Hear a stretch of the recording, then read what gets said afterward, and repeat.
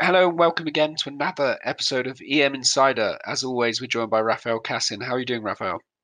Hi, Chris. Great to be here again, man.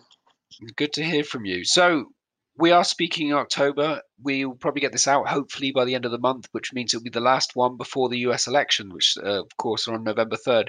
Let's kick off with that. Where do we stand as emerging market investors looking at the US election? What are the potential implications from whichever one gets in power? What does it mean for US treasuries throughout the world as well? Yeah, this is actually the big elephant in the room, right? There's now a feeling that Biden may have a large lead, and let's say the blue wave might turn out true. Uh, but I think that this, like the previous election and like Brexit, is impossible to call. Um, Anything that you do here could be, like putting your finger up in the air. Given that voting dynamics are different, um, so I would try to stay out of the market for the next few weeks to see where it lands. And then, once that's happened, I think we'll have a decent view. I think the market is looking to go up either way on the equity side, even though it's a little bit overpriced at the moment, I believe. Well, others believe it too. Um, and for emerging, I think we are not suffering much because not only the US, but most developed countries and a few emerging countries have pushed up debt levels to stratospheric levels. Yeah. So it's very unlikely that we are going to have US treasuries shooting up in yield.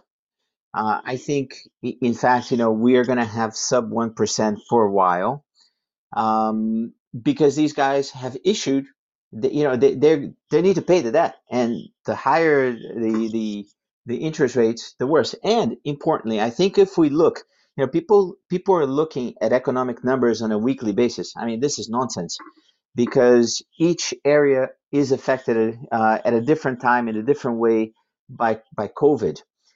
So it's a little bit difficult for us to say, well, this week it gets better. But what I think is more clear is that overall, global economy has not gone beyond where we were before. So we still have a lot of catch up to do. And that reinforces the view that US interest rates are not going to fly up. And anybody who talks about inflation, even at the 2% level, like the Fed chairman did recently, I think obviously he's trying to talk markets, but it's unlikely, really unlikely. Even if it's hard to judge which way it could go, and also it might be foolhardy to try and guess as it happened in 2016, is there a preferred outcome? I've heard Biden, we might have talked about this last time, so apologies, but if Biden comes in, we'll possibly get a weaker dollar, which would be better for the commodities traders in the emerging world. But if Trump stays, there's likely to be an amping up of some of his policies, which could cause more friction with China. Is there one way or another that's better for the emerging world? I think stability, global stability in developed markets, is the preferred outcome. If we have instability, if we have issues in trade, it will be more complex. But remember, it's a balancing equation, right? We could have that, and at the same time, you could have the U.S. with a good level of growth, and that would propel the rest of the world's economies. So that's why I think it's quite. I think the most important issue, I would put the side of whoever wins as a little bit on the side, um, because I'm not that good a predictor. Sure. But I would say that what's more important is whether this COVID situation uh, gets sorted, and it will get sorted sooner rather than later. I think this is more the way I would look at it, because there are lots of people in London who don't go to the office. Um, the borough of Hammersmith and Fulham has basically done its own congestion area. I mean, people are extrapolating into crazy things, but what is true, I believe, is that soon we're gonna end with this. The emerging economies continue to chug along. They haven't stopped completely because they need to generate cash. So I think, yeah, it's just a matter of COVID being sorted and then the U.S. elections being, being over with. So people go back to making investments and decisions. One thing we thought we were over with, or at least moving on to a positive point, was Argentina. We thought last time we spoke, even though there was still the talk of this vulture culture, as we termed it, it looked like the deal was progressing. That's changed this week, in the week that we're speaking in the October 21st. Can you talk us through what's happened? Morgan Stanley is claiming it's one of the worst restructuring outcomes in the past 20 years. Yeah, I hope people on the buy side don't shoot at me for saying this. I in the old days, these restructurings were quite civilized. You had people, investors throughout the whole spectrum, uh, casting their votes, and you could, and generally you didn't have some investors on the buy side with so much ammunition to buy a lot at the bottom. And I think with this restructuring, it became more clear that a lot of people bought at the bottom and voted for the restructuring. So let Yeah, me let me throw you a stupid example here. If bonds are trading at par and I'm a private investor at a Swiss bank and they go to 30, I'm probably not going to go out and buy more bonds at 30 because I already have them at par. But for a long only or even a hedge fund manager who's got cash, it's a no brainer to buy these bonds at 30. So then we have a restructuring in which you get 50% back. Well, you made 20 points in a day. So yeah. for the guy who bought this fund or this hedge fund, obviously there's a little bit of profit to be made, but it's not very equitable. And the problem with this is that a lot of these funds sold the bonds right after. So they haven't really supported the restructuring, uh, supported, with a grain of salt, I guess. But it's been a restructuring that hasn't helped much. I mean, the objective should have been for it to help, for bonds to stabilize at a nice high level, so that Argentina at some point could convince investors to invest again. But would you do that if you saw bonds collapsing and everybody going, jumping out the window? So I think that this restructuring on the Argentinian side was actually quite a it was quite a disappointment. If I were the guy who put this deal together, I probably would be sitting around scratching my head, wondering, well, what have I done? Because what they've done in Argentina is similar to what they're looking to do in Zambia, and God knows how that's going to go, right? Well, let's move on to Zambia then. So Zambia is in the same situation. I spoke to Yerlon Sistikov, who's the head of emerging markets at Mundi. He said it's an unprecedented year, the amount of countries coming to restructure, but they're all doing it in different ways, and it sounds like Zambia is doing it in a different way again. Is it in a positive way though? Well, okay, that's an interesting point. When we talked about RG, I didn't talk about Ecuador. Ecuador was a gentleman's agreement. It was done very nicely, even though bonds also did drop. I think there was that element of the buy side participating or some hedge funds. Hopefully, again, they don't shoot me.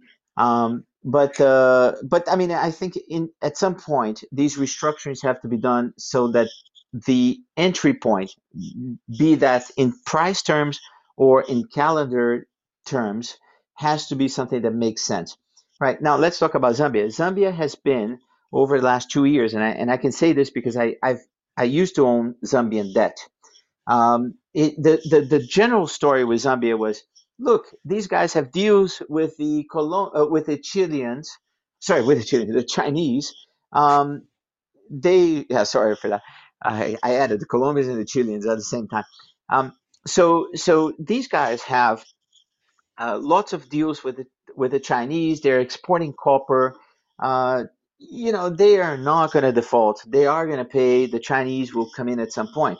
Well, that's a nice little story, but at some point, a couple of weeks ago, they came out and officially mentioned that they wanted to discuss some kind of restructuring. They have said that they've got funds to pay for the coupons until next year, but they haven't paid the last coupon, and so they are within the grace period. And the argument now is beginning to lose, let's say, sense. Why would they push for that? Are they potentially trying to buy some of the debt, their own debt, in the secondary market? I mean, that could be possible, right? I would argue, look, bonds were trading at around 57, and I can honestly say I had some bonds, right? And after that, I sold them at around 55. Uh, Basically, in my personal position, I was flat. I had made money on the coupons, but I started having the view of a potential bad taste in my mouth, right? Yeah. And I am looking at the Argentinian restructuring, and I'm thinking, is it possible that this thing also goes the wrong way? But I think the Zambian way will be more complex. I think they're going to ask for a very large write-off. I think it has been poorly communicated, and so I think there are more meetings going on. But I would say that yeah, it's likely bonds can go down rather than up first. So it's still up in the air for the moment, and there's still a lot to be seen. I think one thing that Yerlan mentioned to me was it's a good opportunity, and I know we didn't want to get onto ESG, but he said it's a good opportunity for people with the ESG agenda to try and force that onto the restructuring. Whether that happens, that also remains to be seen. One, if we can move on slightly. The third place, and we talked about this before we started the recording, where you got more animated, was what's happening in Venezuela. Because as we said, unprecedented year for restructuring. Are they trying to do something unprecedented? Yeah, you remind me of the Rumsfeld days, the Axis of Evil, and all my James Bond movies. Um, Look, hopefully, I still have my mojo to talk about this. Okay, the situation in Veni is the following: we've hit about 3 years. We'll hit about 3 years after the first default, sometime in November, and there's been quite a lot of activity on various fronts. The first front has been on the lawsuit side. There and the reason for this is there are some investors out there, and I'd rather not name them, who are, and some funds, right, who are coming up with the idea that you have to buy their funds for two reasons. One, for economic reasons. Okay, Venezuela is really cheap; it might change one day, and that's legitimate, right? But these guys are also claiming that there is a prescription clause in the prospectus of a few of the government bonds. And this prescription clause, in essence, if you don't file or sue them within 3 years, you lose your coupon interest. Of course, just one at a time. So you would lose one of them in November and another one in the next 6 months. Now, the Venezuelan Creditors Committee uh, and a couple of really good lawyers, including my next door neighbor, who looks at restructurings, have said, look, the language is totally, it doesn't support this view. So if you want to buy Veni, my opinion is you buy it because it's really cheap. But if you're buying it because you're afraid that prescription is going to be an issue, I would say that it's more important that you think about what happens in another 3 years, which is when the statute of limitations in New York will come into effect. This is not legal advice, of course. I think anybody who has Venezuelan debt or wants to buy it with that idea needs to talk to a lawyer. But let's go back. So you've got one fund in Uruguay who's extremely well managed. There's another fund in London where it's also, I believe, quite sharp at what it's doing. And then there's another fund that's smaller, and it's somewhere in southern Europe, and it's actually being sued by the fund in London for lots of things that I won't get involved in. I would say that the one in Uruguay and the one in London are definitely the front runners in dealing with this. And I would also say something interesting. What I've picked up from all of this is, okay, first you need to understand about prescription and make up your own decision. But you also need to think about the effect of a lawsuit in the States, because a lot of the people who are suing are claiming that they want to be vultures, um, and that might be an interesting idea. I mean, it worked in Argentina, right? But Venezuela doesn't have a lot of assets for people to go after. So, and there's another small detail that has not been discussed by the guys who are filing the lawsuits, which is that once you get a claim in the US, I believe, and again, this is my view. This is what I've read. Your coupon, which might be giving you, let's say, 9%, nine and a quarter, nine and three eighths, drops to some kind of rate which is linked to the federal something rate, which is less than 1%. Right? So if you file a lawsuit today thinking that, well, I've got to get my claim out there, well, it might not be the right idea because you might be dropping your claim on that coupon from, let's say, nine and a quarter to 1%, which is not very interesting. I mean, that's essentially getting 90% write-off on your coupons if there's a restructuring. So I would say that there's been quite a lot of movement on the Veni side. I can admit to you, I've been having 1 hour conversations every day on it. There are lots of lawsuits, um, and the outcome of the lawsuit has varied. I mean, in the States, there are lawsuits that have awarded, but people cannot catch anything because the U.S. government's position is you have to go through OFAC, which is something that manages sanctions, and so you actually can't get anything. You might get an award, but you can't actually do anything. And then you've got the issue, for example, here in the UK with the Bank of England with gold, right? Uh, First, the Venezuelans lost the right to pick up the gold. That was Guaido. And then the Venezuelans won on appeal, and now it's up for a debate.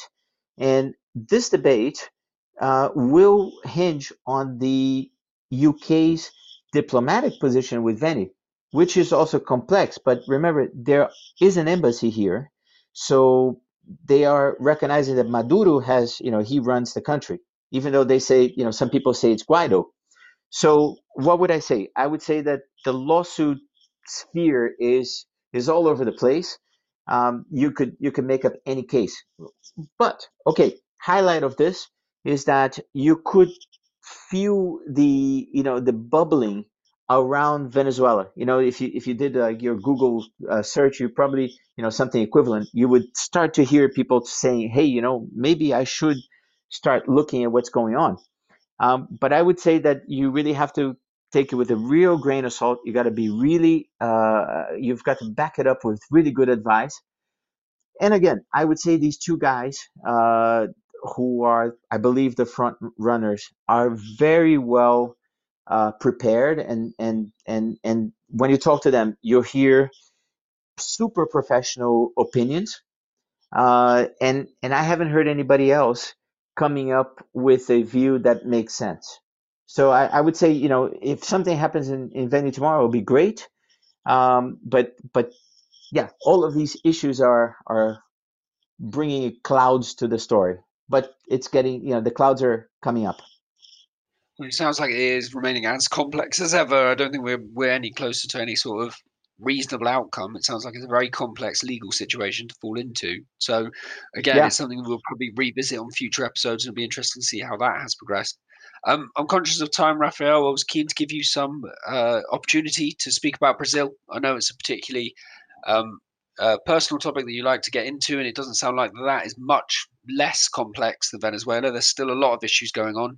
Bolsonaro doesn't seem to be able to stay out of the headlines. I know he's the president, so that's always going to be likely. But with the car wash situation as it is, with the coronavirus cases, is Brazil any closer to being a more stable country, or is it just sending further into a slightly a basket case scenario? I think Bolsonaro has given too much power away, and he probably sounds like he he runs the country, but he's been giving lots of power to the Senate and the House.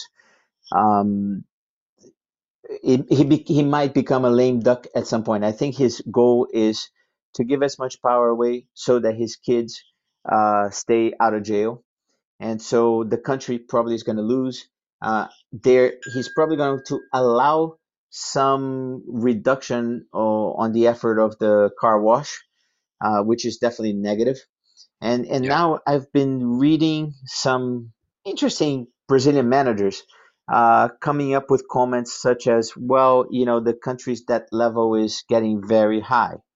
Um, I I've been saying that for months, right? So I'm not too worried about that.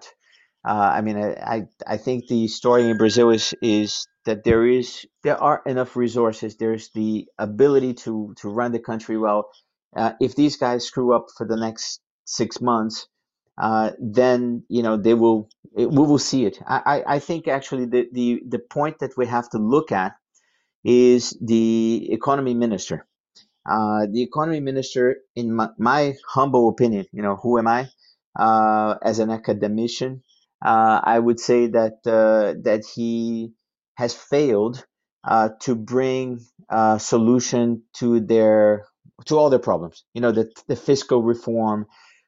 He's really out there against a political class that wants to ignore everything. So I would not be surprised if Geddes at some point leaves. I hoped that he would uh, be able to pull more aces from his sleeves, but somehow he hasn't been able to do it, and Bolsonaro hasn't given him the right to do it. So I would say, yeah, I'm still not too excited about Brazil, and I'm not going to say it's going to collapse, but I would say that our friends in Scandinavia are spot on.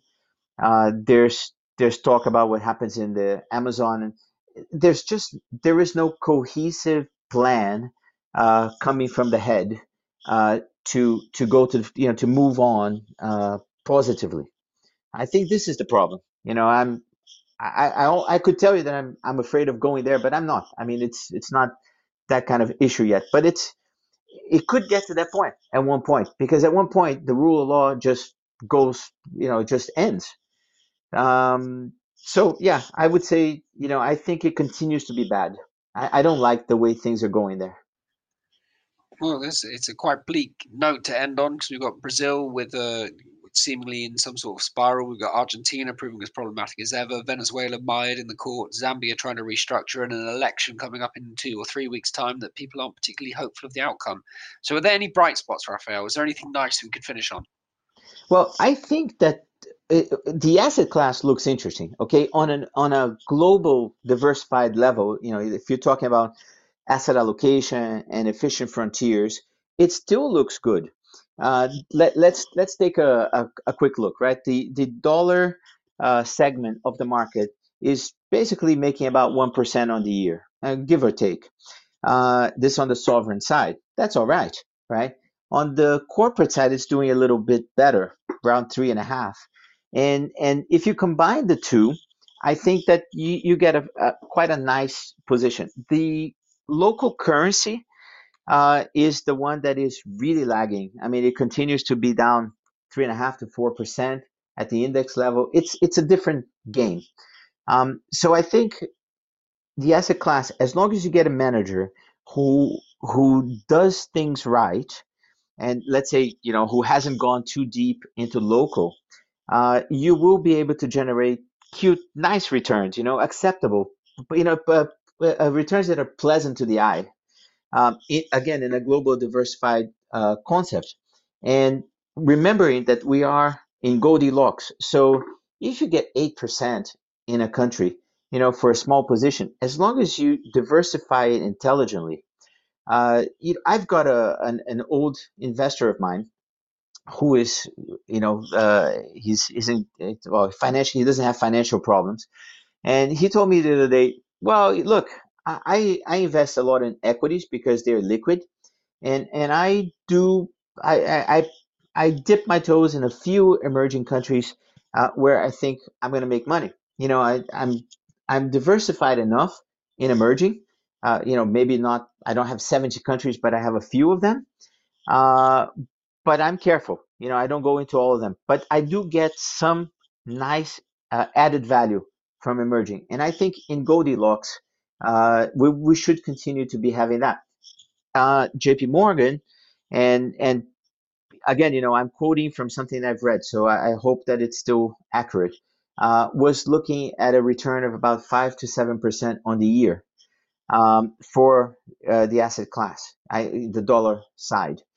And if you think about the sovereign and corporate sides, we're not too far away from it. We could have a decent reach towards five by year end. So if we walked out of in December for Christmas and we could say we made 5%, I think it would be all right, Yeah, definitely. I think that's something to aspire to and hope for. So maybe we'll have one more check in before then, and we'll see how we are towards the end of the year. As always, Raphael, thank you very much. Thank you for taking the time. Yeah, thanks very much too for listening to my little sayings. Luckily, I know that Mohammed's dog usually sits in the background and is very quiet. I was able to drug mine with a treat, so she didn't do that. So yeah, maybe I'll put her on this next time. That's great. We can have a special guest for our November episode. You're a Excellent, Raphael. fantastic Thank person. you very much. Thank you too.